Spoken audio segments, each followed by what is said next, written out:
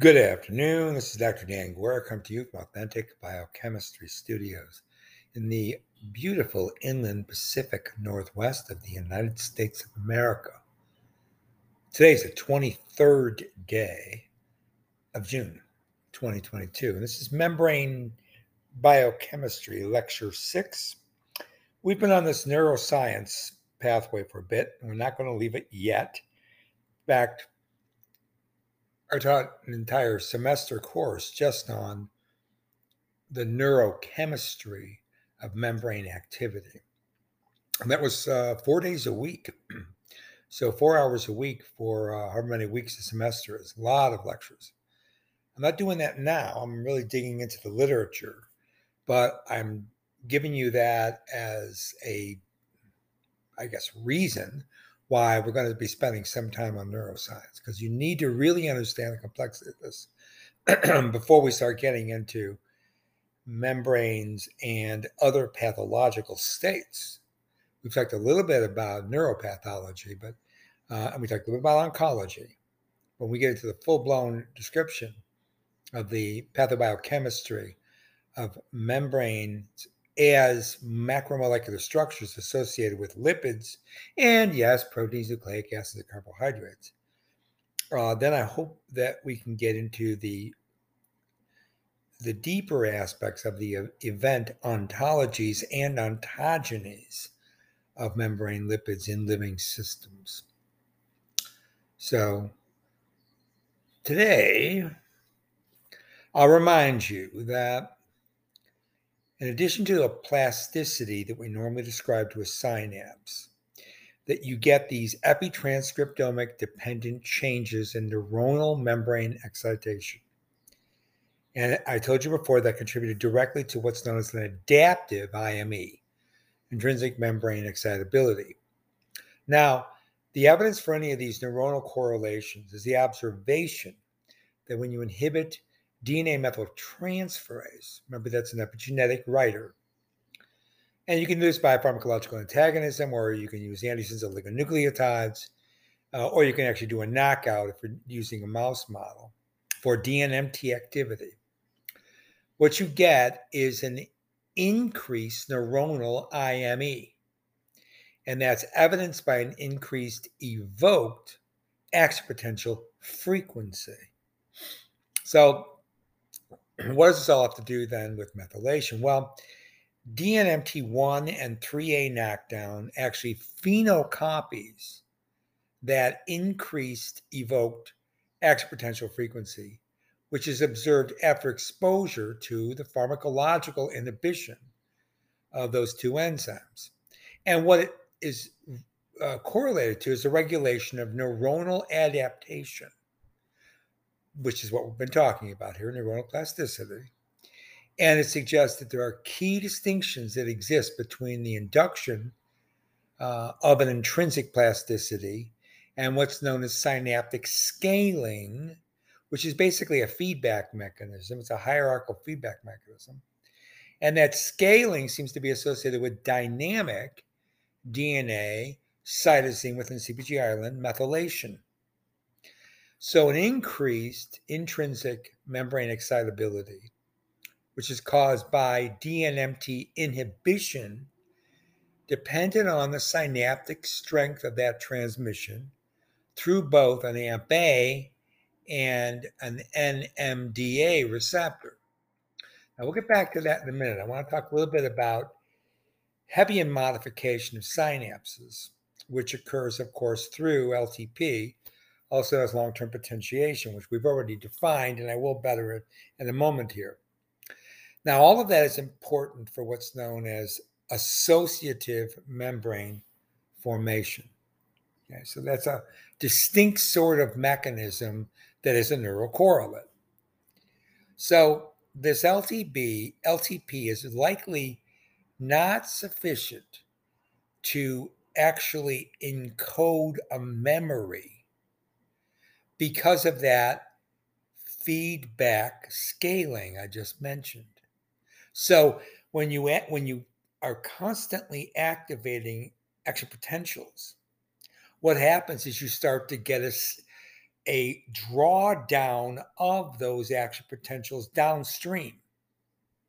And what that means is that you don't have enough overall firing to wire that memory into that neural network. Okay. So again, we talked a lot about that Hebbian hypothesis, fire together, wire together, right? And that's supposed to be an aspect of how you gain memory or how you learn a specific equation, aspects of membrane topology, how to play Mozart's third violin concerto, right? And so the rules to that fire together, wire together are associated with an unconstrained and essentially non-specific superimpose and induce synaptic strengthening, which actually is predicted because of that scaling mechanism to degrade memory storage. So the idea is, how do you solve this neural correlation issue if you want to make a neural correlation to memory capture? Well, there has to be some kind of synaptic normalization, which means that there has to be an electrochemical and metabolomic constraint on the specific synaptic weight of the action potential mediated response from dealing with a specific experience, such as a learning experience. Now, cellular plasticity mechanisms with the correct properties to normalize what we call a synaptic weight, those have been identified and they've been studied in animal models.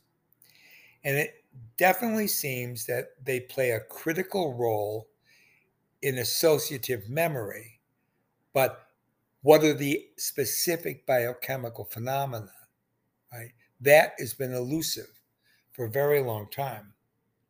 So what has to be then brought in is this whole concept of synaptic scaling. So you know that plasticity requires that intrinsic membrane excitability, but it also requires synaptic scaling, and of course in association with long-term potentiation. Right? Remember, we talked about at the very beginning of these lectures. So how do you use this scaling to cause a homeostatic plasticity normalization? Right? That's the issue here. Homeostatic synaptic scaling, to define it, is a semi-autonomous, cell-associated negative feedback mechanism, which works in two directions because it scales the excitatory postsynaptic strength while maintaining neuronal activity. And it does so within that IME platform. So what people have determined is that to stabilize neuronal plasticity, there has to be a mechanism for regulating neuronal activity at the level of synaptic strength. Now, LTP, long-term potentiation, is of course a rapidly induced mechanism. But the synaptic scaling, that feedback, because there's a lot of biochemistry to it, so it acts slower than just electrogenic potentials, that can last hours after a response. So that means it can't really stabilize the kind of Hebbian plasticity, which occurs on very short time scales, right? The firing itself. So you have to have a temporal distinction between whatever unopposed Hebbian plasticity occurs and at the same time maintain an associative memory formation. And that means there has to be this scaling which occurs well beyond the stimulus. And that scaling has to be associated with a conditioning of the internalized action potential firing that is associated with the stimuli which is generating what we believe to be some kind of neuronal network that links to a specific memory. So again, you need to normalize, actually, you need to renormalize synaptic weight via synaptic scaling, which is the feedback mechanism, slowing down that action potential periodicity, right? So memory specificity probably emerges as some kind of meted out slow induction of synaptic scaling at the same time you're getting action potential firing. So that's the idea. Okay, that's the concept that has to be tested. I'm going to shift gears a little bit and talk more about biochemistry. That was just almost straight neuroscience. I'm going to tell you that dietary omega-3 fatty acids, such as icosapentaenoic and docosahexaenoic acids, are enriched in the CNS membrane, particularly in the synapse. So although the products of alpha linoleic acid biosynthesis, okay, DHA and EPA, icosapentaenoic docosahexaenoic acid, are indeed produced because of elongation desaturation mechanisms and then loaded onto phosphoglycerolipids and sphingolipids. That whole activity is greatly enhanced in the central nervous system as opposed to other tissues in the body. Okay? So we find dietary omega-3 fatty acids in the synapse, in the dendrites, and in photoreceptors, for example. So that's a very selective enrichment. Yet they are absolutely necessary for synaptic function and plasticity. So what's going on here? Okay. Well, we know that omega-3 fatty acid deficiency gives you poor synaptic function, particularly hippocampal. So dietary omega-3 fatty acids, such as DHA, when they are in the synaptosomal phospholipid fraction, don't seem to impact dopaminergic or serotonergic turnover. So they're not involved in DA and 5-hydroxytryptamine mediated metabolomic neurotransmission. So what are they doing? Well, when you get what you do see with a decrease in omega-3 fatty acid, particularly DHA, is you get a reduced concentration of glutamate receptor subunits, particularly the ones called GLUA1, 2, and then the NR2B. You also get an alteration of the synaptic vesicle proteins, synaptophysin and synaptogamma 1. Now, this again is in the hippocampal synaptosomes, and you find this in omega-3 fatty acid deficient mice. Okay, so this is the mouse research. Now, in contrast to that, an increased concentration of neuronal IP3 receptor, that's the inositol 1,4,5 trisphosphate receptor, is also found in that omega-3 fatty acid deficient group. So you get an increase in IP3 signaling. Beyond that, omega-3 fatty acid deficiency reduces LTP in the stratum oriens of the hippocampal CA1 area in that particular subnucleus, but not in the stratum radiatum. Now, that means that omega-3 fatty acids seem to have very unique effect in distinct subsets of glutamatergic synapses, which then goes on, because of neurocorrelation, to suggest there's a molecular component to altering plasma membrane properties that are linked to that whole process that's occurring in the hippocampus. Okay.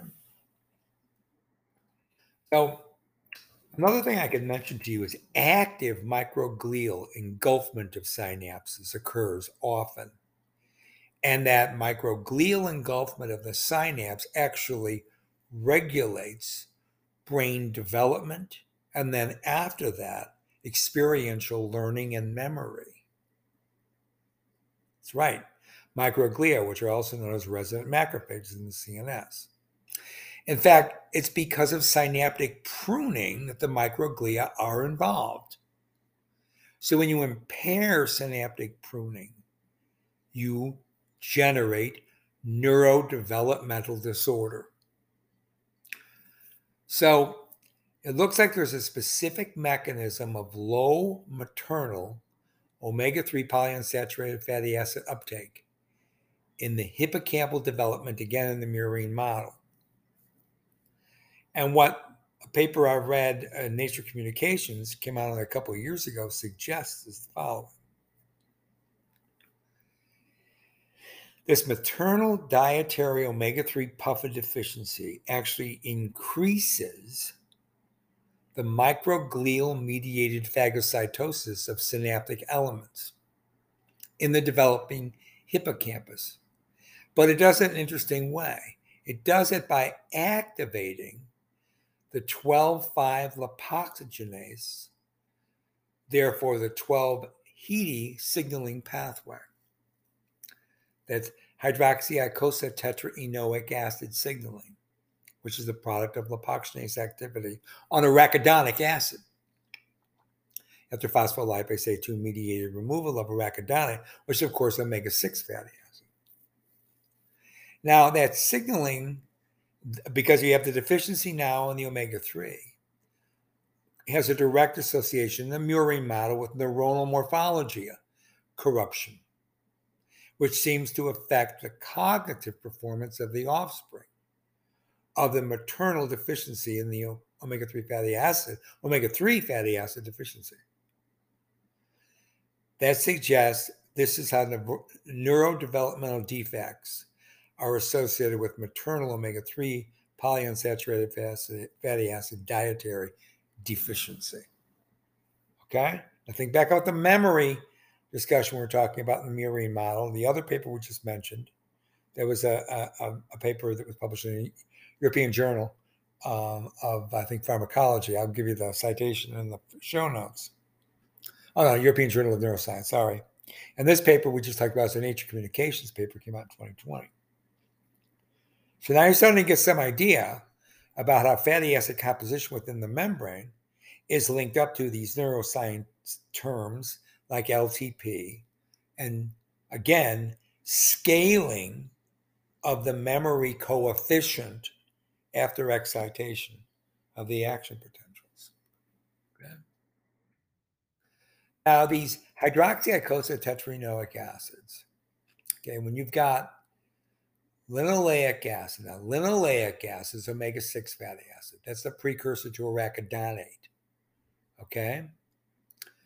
The precursor to eicosapentaenoic and docosahexaenoic, of course, is alpha-linolenic acid. That's the omega-3 fatty acid. That's the essential fatty acid. Of course, that alpha-linolenic acid has 3 double bonds, and the closest one is at the 15th position, so that's an omega-3 fatty acid, right? Because there's 18 carbons in alpha-linolenic acid. Linoleic acid is also 18 carbons, only has 2 double bonds. In the 9 and 12 position, that's why the 12th position, carbon position, 6 carbons away from the methyl terminus, it's an 18 carbon fatty acid, it's an omega-6. All right, now, the oxygenated metabolites of these fatty acids, of these essential fatty acids, what we're talking about here, and they're typically called oxylipins, the generalized term. And they're derived from arachidonic acid and other related fatty acids, depending on their position of the terminal double bond, either the omega-3 or omega-6. So you have pathways which are interrelated because they're competing with desaturases, elongases of the essential fatty acids, linoleic and alpha-linolenic, but also subsequent to that, the cyclooxygenases and the lipoxygenases. So you have linear hydroxyicosatetraenes, and you have monooxygenated metabolites. And some of those are interconvertible between those octadecanoids, which are the essential fatty acids. Right? So you have octadecanoid like linoleic acid, and then you have an octadecanoid like alpha linolenic acid. And from them you get dissimilar oxylipins. So for example, EPA and DHA will become oxygenated, and they're going to give you different derivatives. So let me go through this systematically with you. Starting with linoleic acid, if it reacts with the enzyme known as 5-lipoxygenase, you make a 9-hydroxyoctadecadienoic acid. If you react linoleic acid with 15-lipoxygenase, different isoform of the enzyme, you make a 13-hydroxyoctadecadienoic acid, also known as HODE. Now, the elongation and desaturation of linoleic acid to arachidonic acid, still omega-6. Arachidonic acid can be converted by the COX enzymes to prostaglandins, or by the P450 enzymes to so-called 20-hydroxyicosatetraenoic acid, so the 20 HEDEs. However, arachidonic acid can also react with 5-lipoxygenase, 12-lipoxygenase, or 15-lipoxygenase, 3 different isoforms. The 5-lipoxygenase are going to make the 5 HEDEs, which are also known as leukotrienes, the 12 HEDEs, and the 15 S-HEDEs. Okay. Now, alpha-linolenic acid will be elongated and desaturated to icosapentaenoic acid. Icosapentaenoic acid can be loaded onto phospholipids like phosphatidylcholine. And after phospholipase A2 activity, icosapentaenoic acid could be released. Same way arachidonic acid was released from a 2 position of a glycerolipid. And icosapentaenoic acid can then be converted via COX to its series of prostaglandins, but also to its series of hydroxyicosa-pentaenoic acids. So you have 5 hepes, which are 5 series leukotrienes. You have 12 hepes from 12-lipoxygenase activity. You have 15 hepes. Same thing can occur with docosahexaenoic acid. And I'll just give you one derivative. You have hydroxydocosatetraenoic fatty acids. And you have docosinoic oxygenated fatty acids, which include the 17S-HDHA series. Okay. That comes from 15-lipoxygenase. Okay. Now, some of these hydroperoxides can also be produced non-enzymatically, and those are called isoprostanes. And we don't know when they're produced non-enzymatically whether or not these have specific biological roles. They probably do. All right. So again, arachidonic acid can be used to make hydro and hydroxy icosatetraenoic acids of various alterations of double bond displacement and oxygenation. I also mentioned you make these leukotrienes. So there's an LTA4 hydrolase, which will make the first derivative, leukotriene A4. Then an enzyme called gamma glutamyl transpeptidase will make the dipeptide LTD4.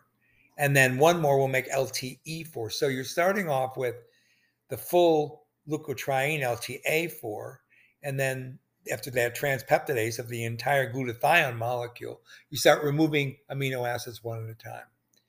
And you do this through LTA4 hydrolases, LTC4 synthases, and then those various dipeptidases. Okay. So let's go back now to long-term potentiation. I've told you all of that. I gave you a little primer on oxygenated fatty acids and the two different essential fatty acids in the central nervous system for synaptic strength, with a greater enrichment of the polyunsaturated fatty acids, the long chain polyunsaturated fatty acids with the omega-3 series. And you're starting off there with EPA and DHA. Remember that. And all those derivatives I just told you are produced in situ in the central nervous system and are components of LTP in humans. So, functional imaging has shown that the human hippocampus is activated during certain forms of memory formation. And indeed, any damage to the hippocampus results in an inability to generate new memory. That's been shown in humans. Now, in rodents, in the mouse model, hippocampal neurons fire action potentials only when an animal is placed in certain locations. So this is more of a behavioral phenomenon, not the kind of sophisticated reasoning phenomena you see in humans. Right? So it's really important factor here. But in the Murray model, we do get these place cells. And the place cells seem to encode spatial, three-dimensional spatial memories. And we know this because when you get hippocampal damage, it will prevent rats from developing a proficiency in spatial learning. Okay.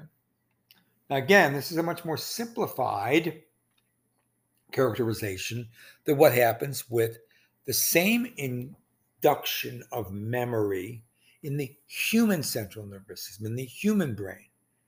Because here you're dealing with the components of the faculty of understanding, which means the production of concepts, the components of the faculty of the imagination, which means the production of essential ideas, and then finally, from the prefrontal cortex in particular, interacting with the limbic system and the hippocampus, in more general terms, we get the mentation process, which involves an ability to take concepts and ideas and internalize those into full thought processes, some of which can become memories because of all the exponential activity, because of long-term potentiation, etc., because of the scaling, and others are more immediate response in terms of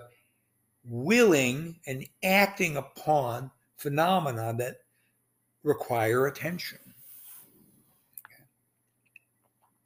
Now, there are many other brain areas involved here in this process of memory formation and in memory storage and in retrieval. Okay.